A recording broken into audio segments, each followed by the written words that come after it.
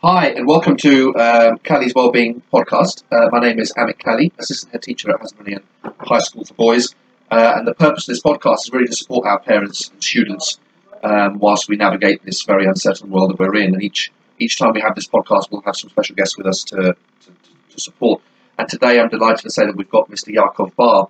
I've got Mr. Yaakov Barr here with me, Clinical Supervisor for BABCP, a cognitive behavioural therapist who works predominantly with adolescents in areas such as anxiety and their wider mental health. Mr. Barr, firstly, thank you very much for being here. Pleasure, lovely to be here. Thank you. And I guess it's going to be fairly conversational, as most podcasts are. So forgive us in advance if there are any conversational mistakes or anything like that. But what I'm going to do is just put some questions to you, Mr. Barr, if you don't mind. And the focus today really is mental health and COVID, and it's to support our parent body. Today's focus is really our parent body and to support them with navigating COVID and their sort of teenage children. We've noticed quite a few issues since the lockdown, during the lockdown, and since we returned to school with a number of our students, ranging from behavioural problems to increased levels of anxiety and things like that. So I guess it's just for me to put some questions to you, if you don't mind, and you to just give us your expert advice and strategies for our parents on how they can cope. So I guess first question from me really is, in your field of work, in your line of work, have you noticed in more recent months since COVID has hit us, and certainly since the lockdown onwards, have you noticed an increase in mental health issues and anxiety amongst teenagers in the community? I think absolutely yes, but probably not just amongst the teenagers. I think it's one of those situations where everybody is suffering.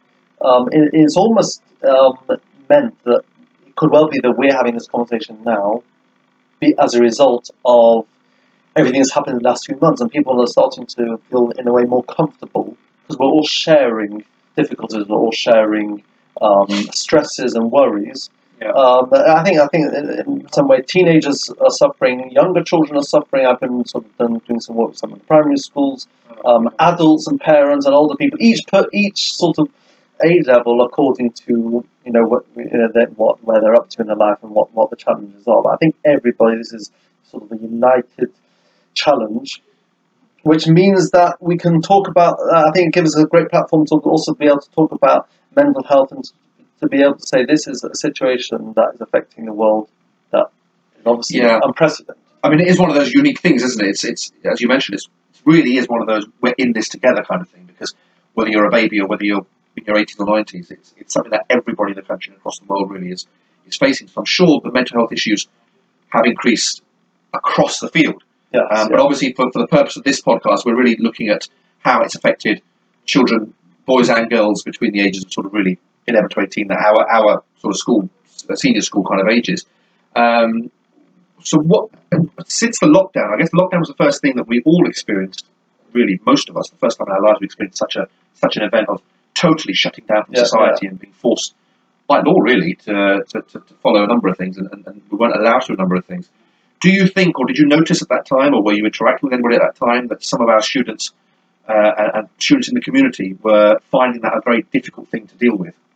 Well, definitely. I mean, if you look at the sort of different types of emotional health problems that are so common, so if you take something like depression, we all know if we're locked in, then we can't have our regular outlets, and we're unable to go out, and the things that we used to enjoy we're now cut off from. That is going to affect our mood. If that goes on, sometimes if we have some holidays and it's just very rainy, we feel fed up, we feel low. If that goes on for a few months, and we feel like that is going to have an effect. And therefore, yes, we've definitely seen a lot of teenagers having sort of low mood, feeling a bit depressed, a bit angry. Sometimes, often people assume that teenage depression is just feeling very sad, but often it comes out in more anger and frustration. So on that point, actually, teenage depression, for the parents listening, for everybody listening, really, what would be signs? Because it's a strong word to use, depression, and it's probably a strong word for parents or for anybody to acknowledge that, yes, I am depressed, or yes, my child is depressed. What kind of signs could our parents look out for in their children to see if teenage depression is one of the things that they're exhibiting? Well, it's a good question, and we're always with signs. We can't latch onto that. We see one sign, and then suddenly, oh my gosh, what's happened to my child? we're often looking for sort of a group of signs, and it has to be over a period of time. So the official, the way we would diagnose someone with, with depression would be if certain symptoms lasted for 2 weeks or more. My feeling is that because of everything that's going on, 2 weeks it might be a bit short. We'd have to maybe look at something over, let's say, 3 or 4 weeks. But we're very much looking at, is this child gone from someone who used to enjoy certain activities and now no longer interested? So would sport be an example? Yeah, sport, or they used to like going out with their friends or just chatting with friends. Now they seem to be a bit withdrawn. They seem to be in their room a lot more than they used to be. Are they much more irritated? Are they much more like fights at home?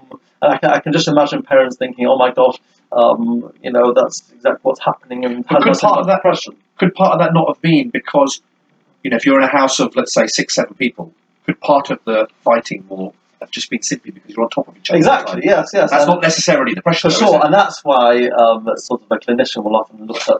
You'd have to get a full range and be able to see, is this child, let's say, academically, has the team gone from someone who's been performing well to somebody dropping out? Again, that could be attributed to the fact there's been school disruption, but is it part of a wider picture? If generally we've seen that a child has gone from being someone who's been pretty positive and happy to now suddenly quite angry, withdrawn, maybe even teary, that would indicate that there might be a problem. Fine, thank you. So, that I guess during the lockdown, lockdown now seems like it was a long, long time ago. Yeah. But at the time of recording, on today's date, 15th of October, we're in really uncertain times. Just today, it was announced that London's moving up to Tier 2. Of course, these whole tiers could be removed. We could go into a circuit breaker, as the opposition is calling for. Going forward, how might a parent see signs of anxiety or depression, whatever it might be, in their child as we approach these uncertain times, or as we're in these uncertain times? Well, I think you're 100% right. Anxiety, very much at the root of anxiety, is uncertainty. There's probably never been times that have been as uncertain, because we've always, human beings, we sort of thrive on control. We like to have solutions. We like to know, okay, if something's going to happen, okay, this is what we're going to do. Well, we're living in times now where we don't really see clear ways out. There's different ideas. So it is a big challenge, and therefore we can definitely expect that there's going to be a lot of anxiety, not only amongst students, but also amongst parents. And we're all sort of we're in the unknown, and the unknown is, for many people, huge anxiety provoking. I mean, it's scary, isn't it? I guess it's probably a bit of fear as well. If we're brave enough to admit it, some of us are probably quite scared. Yes, I mean, we're so connected with the news, which is one of the problems. We're going to discuss maybe later on about certain strategies of what we can do. But the news, as much as we like to be informed, if we're too much news and we're hearing these stories, which nowadays we can find out anything. I mean, I remember, I know someone that I've been seeing currently. He's got an app that he can get a notification every time there's a COVID-related death in the country. Can you imagine what that's going to do for his mental health? Why would you want? Because what happens is, because we're so desperate to have control, we believe that the more information that we have, the more we can feel settled. We know what's going on. So there's a greater drive to sort of be completely swamped with more information, because we perceive that now we're going to know, okay, that if we're fully informed, then it's going to help anxiety. It actually makes it a lot worse. Watching the news at home, I make sure I'm sat at the TV at 10 o'clock to just find out what's going on COVID related, because I want to know what's happening up and down the country. I want to know what the situation is. I want to know whether a lockdown is approaching. I want to know whether schools are shutting down. I don't think that's very good for my mental health, but you've mentioned somebody who's got an app that tells them about every single death. I mean, how far do you think people should go in terms of having understanding or knowledge of COVID? Well, I think this is part of a wider discussion, which has already been discussed for a while, because we've got social media, we've got sort of up-to-the-minute reports. Are we all getting overloaded with the news? Most of the news is very negative. One of my kids was noticing when they were looking at all the news put on the newspaper stand, every single headline is dramatic. It's designed to shock us. It's designed for us to then open the paper. There's no nice, pleasant, happy news. So do you recommend then that perhaps we just stay away from this kind of information? I mean, it's always there, isn't it, on every app that we open? Absolutely. I mean, there's already been a big drive, even before before this in the sort of recent years, where with this idea of a digital detox, where people start having time away from the news, away from their phone, and especially now. And if we're going to cope through the next few months, we're going to have to be able to say, there's a time for news and there's a time for the other things. We have to make a deliberate effort to sometimes put the phone away, put all the news stories away, even at the dinner table, not to talk about the latest government regulations and did you hear about this story and this person's not well, to be able to say, let's deliberately say, let's talk about some other things, just so that we can have a bit of a breather. It's just very hard to do, isn't it, I guess? Yeah, I should just apologise to anybody listening for any background noise that you can hear. We are in a fully functioning, at least for the moment, a fully functioning school. Knocks on doors and beeps and things like that. So apologies if any of that is being picked up by the sound. But Mr. Barr, if we just go back to some of the things that we were talking about. So we've talked about the idea of a digital detox, I guess, and that's good for young people and for adults, I guess. But what kind of strategies then do you think our parents can? Because some parents might have a house of 4 or 5 children, 2 or 3 of whom are absolutely fine, at least at the surface absolutely fine. And 2 or 3 of whom are struggling. So for a parent who, let's say at the moment, working from home but working full-time, might have their own anxiety issues based on uncertainty around their own jobs and around their own futures there, what strategies can we sort of recommend, or can you recommend to our parents to help deal with, let's start with, I guess, deal with the anxiety and the issues around their children first? Okay, so it's an interesting point that you mentioned that 2 of the kids in your example look like they're fine. I think, there's so many times where I come across, different adolescents that the parents always were convinced that this particular child was fine. We can never assume. We always have to keep our antennae open, and parents should look, just because you have one child who seems to be sort of sailing through, let's not straight away assume that they're 100% fine. So, okay, let's check in. So let's take that example. A child who's absolutely fine, sailing through, on the surface, no problems. Yeah. What should a parent do to make sure that child actually is fine? I think we just often we just need to check in. We mustn't assume. Let's have chats about it. Let's say things like, at a quiet moment, how are you feeling? Are you how do you feel about the fact that just today that London's gone to a high level? Are you worried about it? Are you fine? Well, just have a conversation about it and about emotions and feelings that it's okay to talk about. It's so often the most crucial aspect to helping children is just to enable them to have an open discussion, that they don't have to feel that, oh my gosh, what Dad's going to think if I talk about this. And then through that we can find out so much more about what our children are thinking and feeling. So just regular check-ins, basically. Yeah. And can those check-ins, I mean, one of the classic strategies about talking about a difficult issue, I guess, is going for a drive so that you avoid the eye contact, just in case it's a touchy subject. I mean, would something like that be appropriate for this? If talking directly to a parent talking directly to their child was a bit difficult, could it be something like going for a drive and, if you're allowed to, at least for the moment? Yeah, going for a drive. I mean, sometimes I've even recommended if parents are, sometimes there's been so many years where parents have never really properly been able to be open with their children, so it's very uncomfortable for everyone. Yeah. Even a text, you can WhatsApp, how are you doing? You seem a little bit down today. Is everything okay? That's often much easier than talking about it, and that could be a good start. Excuse me. Good start. Yeah. Question on that. I think all of us often find it's much easier, hiding behind text than it is having to have a difficult conversation. Is the actual issue being dealt with if you're hiding behind a text, but then you don't talk about it when the child returns home from school? You're asking your son in the morning when he goes to school, your daughter, how are you? I noticed last night you weren't feeling so great. And son or daughter says, yeah, I'm just a bit tense at the moment. But when they get home, it's brushed under the carpet and not spoken about. Yeah. Is that it's true? I mean, if the text is just going to be sort of just to tick the box, I've checked in and that's it, then you're right. Then everyone just says, yeah, I'm fine, and the end of the story. If the text is a way to start a conversation, because nowadays adolescents, are much more comfortable, WhatsApping, texting. Absolutely. So then we have to sort of make the most of that, and if that's the way if that's your way in, go for it. Why not? Yeah, that's great. And what about the child who is clearly displaying signs of anxiety, difficulty, maybe misbehaving, acting out, upset, crying, whatever it might be? We've talked about the one who looks okay but might not be. What about the one who absolutely doesn't look okay? How might a parent deal with a child like that?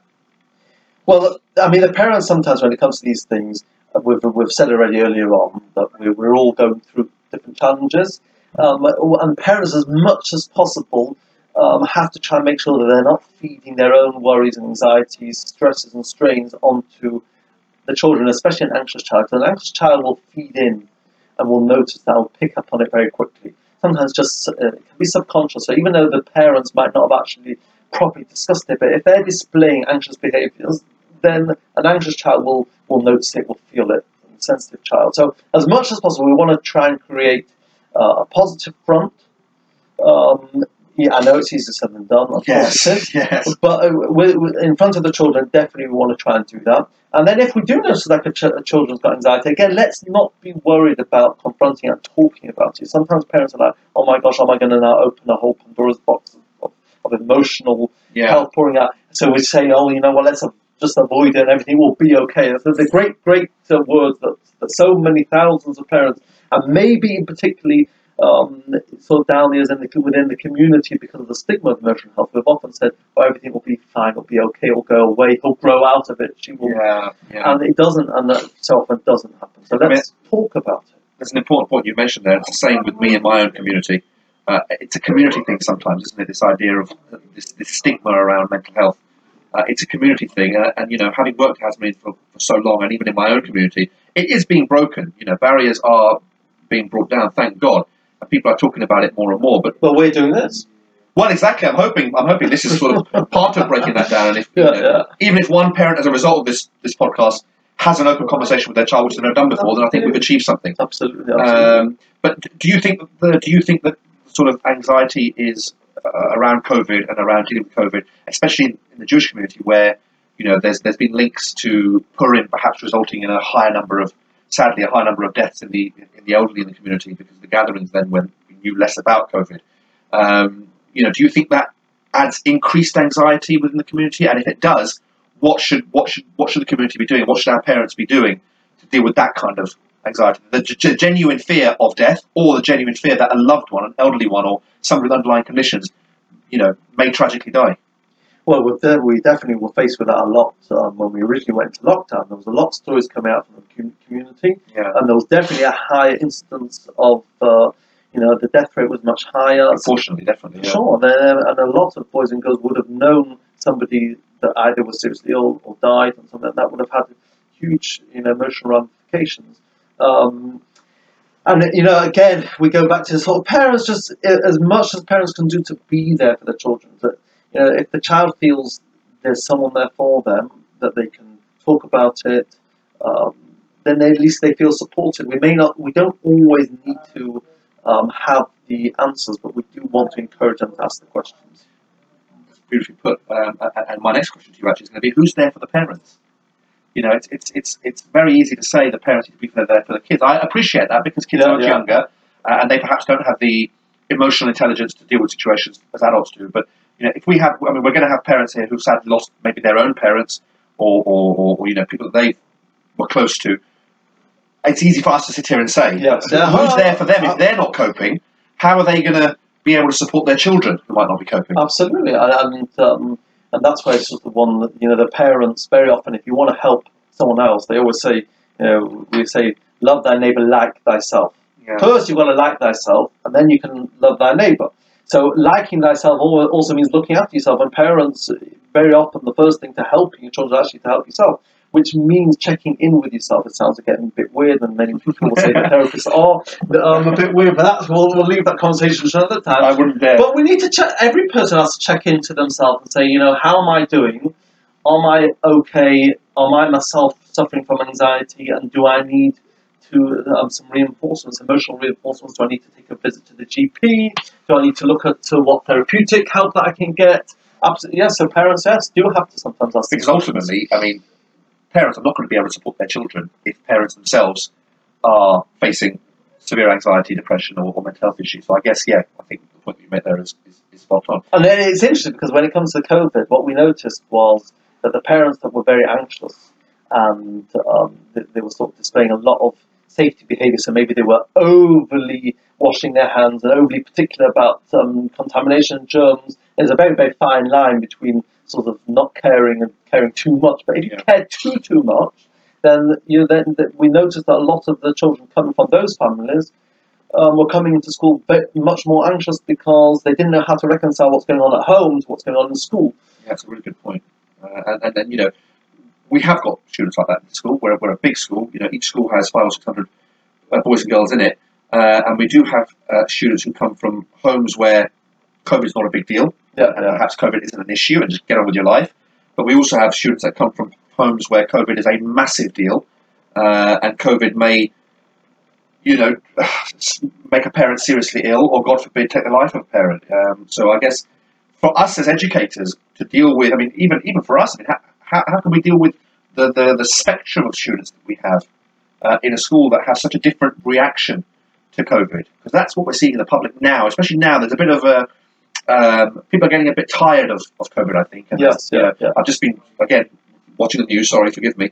But you see some of the reaction to localised lockdowns, and people are not happy. They don't want to go into this kind of lockdown situation again. So I guess everyone's got a different opinion on the matter. But if I could just change the tangent slightly and talk about the impact that COVID has had perhaps on behaviour, because behaviour can sometimes be challenging, and behaviour as we started school has been challenging with some of the boys and some of the girls, and I'm sure parents at home are finding behaviour a bit challenging. Do you think there is a link between being absent from school for so long, returning to school and having all these new rules put in place, like wearing masks, following one-way systems, regularly sanitising, being stuck in the same classroom, and your teacher's approaching you? Is there a link between that and perhaps poor behaviour and making bad decisions?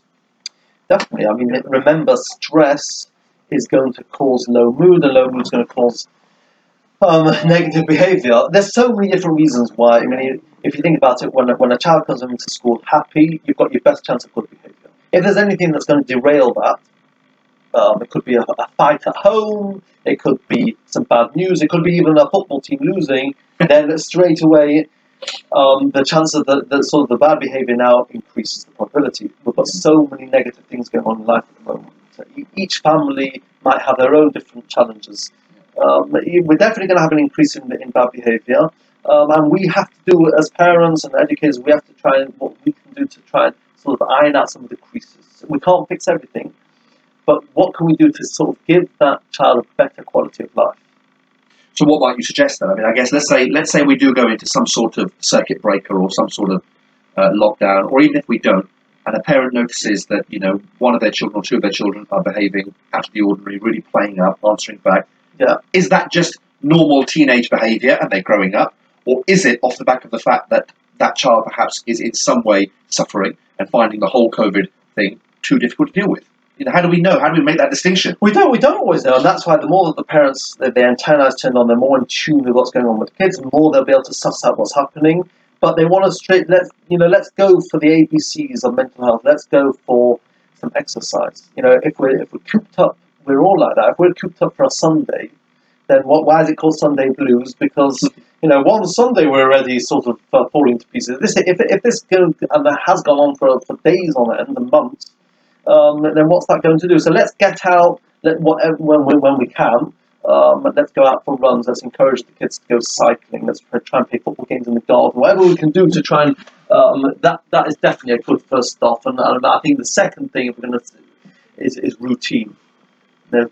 Children, we all thrive on having a routine. But how can we? The question is, I guess, on the routine. How can we have routine when we really don't know what tomorrow's going to look like? We don't know whether we're in these different tiers, and rules of six, and lockdowns, and whatever.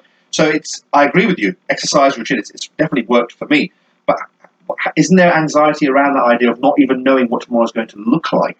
Yes, absolutely. There's a lovely concept which has become very popular in the last 2 or 3 years in psychology called mindfulness. Mindfulness is the idea that we very much want to be in the present now. So we're talking now. I'm not thinking about what's going to be for supper. I'm not thinking about what's going to be tomorrow. It's actually very therapeutic for me too, by the way. No, this is incredibly therapeutic for me, yeah. So we are, right now, we're sitting here, we are right now in the present mode.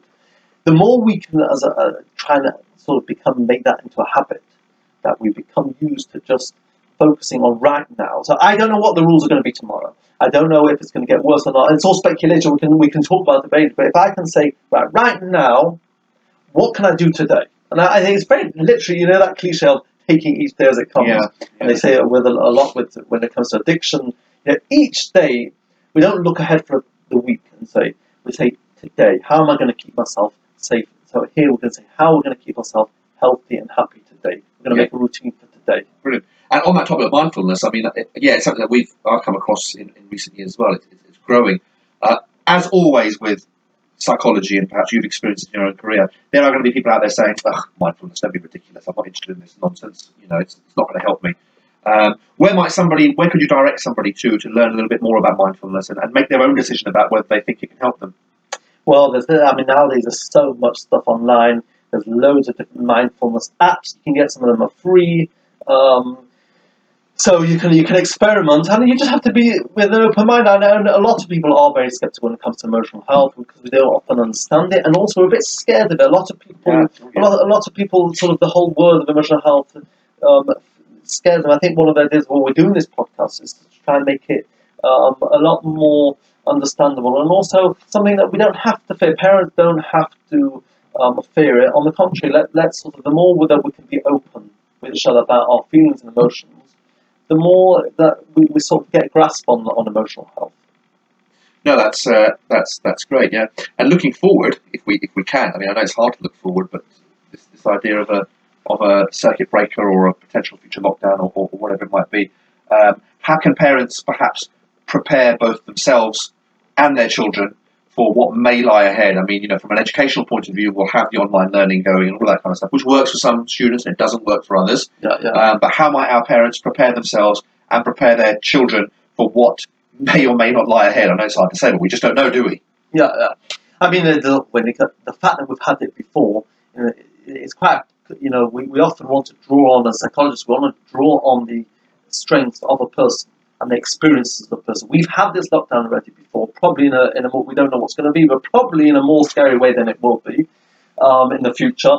And let's look at what we did well and what we didn't do well last time to say, you know what, if it does happen again, let's draw on that and let's see what we can improve. So you mean individual families, parents making their decisions? Yeah, parents. Let's look at what did we do in April and May? Yeah. What went well? Yeah. What didn't go well? What can we change? What can we tinker? So that if it does happen, we're going to say, right, we're ready for this. Not that, oh my gosh, help, it's happened. No, so let's prepare. Let's sort of prepare for it in a certain way that if it is going to happen, we're going to be, more well equipped to be able to deal with it. Yeah, and obviously, I mean, the number of sort of hospitalizations, the number of deaths, I know they're increasing, but thank God they seem to be lower than they were in April, May. And now that we're sort of almost a year into this, it feels like anyway, certainly 6-7 months into this, we know a lot more about it, even though we still need to learn a lot more. I guess, do you think that provides a level of comfort to people that we now know more about the fact that, for example, young people are probably going to be asymptomatic and the risk to their lives is very, very low unless they have underlying condition, and the same for sort of middle-aged people. Do you think that causes or creates, a sense of comfort for people? I think probably for some people, it all depends on how you look at it. Some people feel a bit more confident because we now know the devil. Other people are thinking, well, I don't really see my way out yet. So there's a lot of anxiety about sort of how long. Many people, they've actually done fascinating research where if somebody was told that you are going to be fired, they're often much better at dealing with that than not knowing whether they're going to be fired. Yeah. So the sort of staying in the job was almost worse than actually getting fired from the job because it's just it's back to that uncertainty. Okay, look, I mean, as we start to sort of wrap up, let's deal with some sort of practical elements for our parents to deal with, students. So we've talked about students who display anxiety. We've talked about students who perhaps have a more positive face, at least, and dealing with them. Yeah. Going forward, we've talked a little bit about behaviour as well and how to manage that. If we do go into some sort of lockdown, this idea of, or even when students, we've had a few already who've had to isolate for various reasons, they've been in contact with people or they're quarantining upon return from abroad. Online learning, it works for some and it doesn't work for others. What can a parent do if their child is not engaging with the online learning platform? Because on the one hand, we've got this idea that some of them have exams coming up. If they're in year 10, 11, 12, 13, they've got exams coming up. On the other hand, it's just this idea that if it's not engaging with online learning, let it be. What might a parent do? Is there such thing as doing too much and forcing your child to go down the wrong path if you insist too much on things? Well, it is very hard, and again, it sort of goes back to sort of knowing your child. Remember that the natural behaviour of a human being is we're going to take the easy way. Okay, so we have to expect that many of the children are going to say, oh, it's too hard and I can't concentrate and it's boring, this and that. Doesn't necessarily mean we have to say, oh yes, let him just have a nice holiday for the next 2 weeks. I think parents, as much as possible, because it's very important for also for the team, have to support what the school's trying to do in terms of as much as we can do at home, let's try and do it. And again, it's going to get better the whole time because we get the technology, we're sort of understanding it more, it's not so far. And I remember, at the beginning, Zoom was like, oh my gosh, what's Zoom? And now we're all experts. Yeah, absolutely. So I think parents have to encourage as much as possible. If they are aware that particular children, they may have attentional difficulties, or it's just something that's beyond their scope, then they have to accept that we're living in sort of difficult times, and therefore that means we may have to sort of take our foot off the gas, and our expectations have to be reduced as well. Right. What about students and individuals who have diagnoses along the lines of ADD, ADHD, ODD, and things like that? They're students who find school difficult and home life difficult at the best of times in a non-COVID world. Any advice for our parents who have children who might be ADHD, ADD, or something along those lines, of dealing with students who, in school, for example, we're finding it problematic having an ADHD boy or girl stuck in the same classroom for the entire day, not given much area or much room for manoeuvre. We're finding that incredibly difficult. I'm sure parents are finding that difficult at home, and especially if we go into a circuit breaker or a lockdown of any kind where an ADHD boy or girl has to stay at home. What advice might you give to parents in that situation? So if let's say your children, some of them, we're going to see this, I think, more, even if we don't go into circuit breaker, we're going to find a lot of kids are going to have their self-isolation. They're going to have to be in quarantine for 2 weeks because more and more people are going to get affected. Yeah. If they are going to be at home, and you know that they're sort of finding it hard to concentrate, then in some ways there's the opportunity there. They can even do better than in school. They don't have to sit through necessarily a 45-minute lesson. They can walk around and still listen. Let's be imaginative. If they're sort of listening to a lesson as they're walking in the garden, if they're having breaks, if they're pausing it and they're just having a drink. Yeah. So really try to work around sort of what your child needs, but be imaginative and let them sort of get out a bit, have a balanced day. We want a balanced day, so we want to make sure that they're not sitting down for too long, but equally they're not relaxing for too long either. So, but what about whilst we're still in school? So in school, these ADHD kids are struggling, some of them, really struggling. They might go home and their behaviour is very poor at home. How can a parent deal with that? Because in the school, we're very limited on what we, our buildings are not very, as we all know, we haven't got the best buildings in the world. We haven't got the size and the space that we need for these students, certainly the boys' school. So in the current moment, when an ADHD child goes home, has had a really difficult day, has been told off all over the place, and that behaviour is very poor at home, how can a parent perhaps deal with that individual and calm the situation down? Well, the best is when they've come home from school, wind down. So if they can go from school, they come home, they eat, food. We know if they get hunger and mood are not great. Hangry. My wife will agree with that as well. Not me. But if we can get to a stage where they're eating, but they're also winding down. So if they've got homework, they've still got, let's say, a good half an hour, maybe an hour, that they can relax, and that allows them to then sort of have more energy to then go and do the homework. It's too intense for them to go from school all the way to a high intense environment at home. So if they can have a time out, go into their bedroom, chill out a bit. And should parents then be laying off? Should they be sort of taking a bit of take their foot off the gas a little bit and let the individual, let the students not do what they want, of course. It's boundaries in place. But should there be an element of, okay, look, we can see he's had a really bad day today. We can see he or she's in a really, really bad mood. Perhaps tonight we'll say if homework's not done, it's not done. But then, of course, when they come into school the next day with no homework, they're getting in trouble in school. It's just such a hard balance, isn't it, for everybody at the moment? It is a very hard balance, and we just all have to be sort of understanding of the fact that a lot of people are suffering. If someone's got ADHD, very often they also might have some anxiety because it often goes hand in hand. So there's a lot of challenges, and the more the parents can be sort of understanding of it, and maybe at schools as well.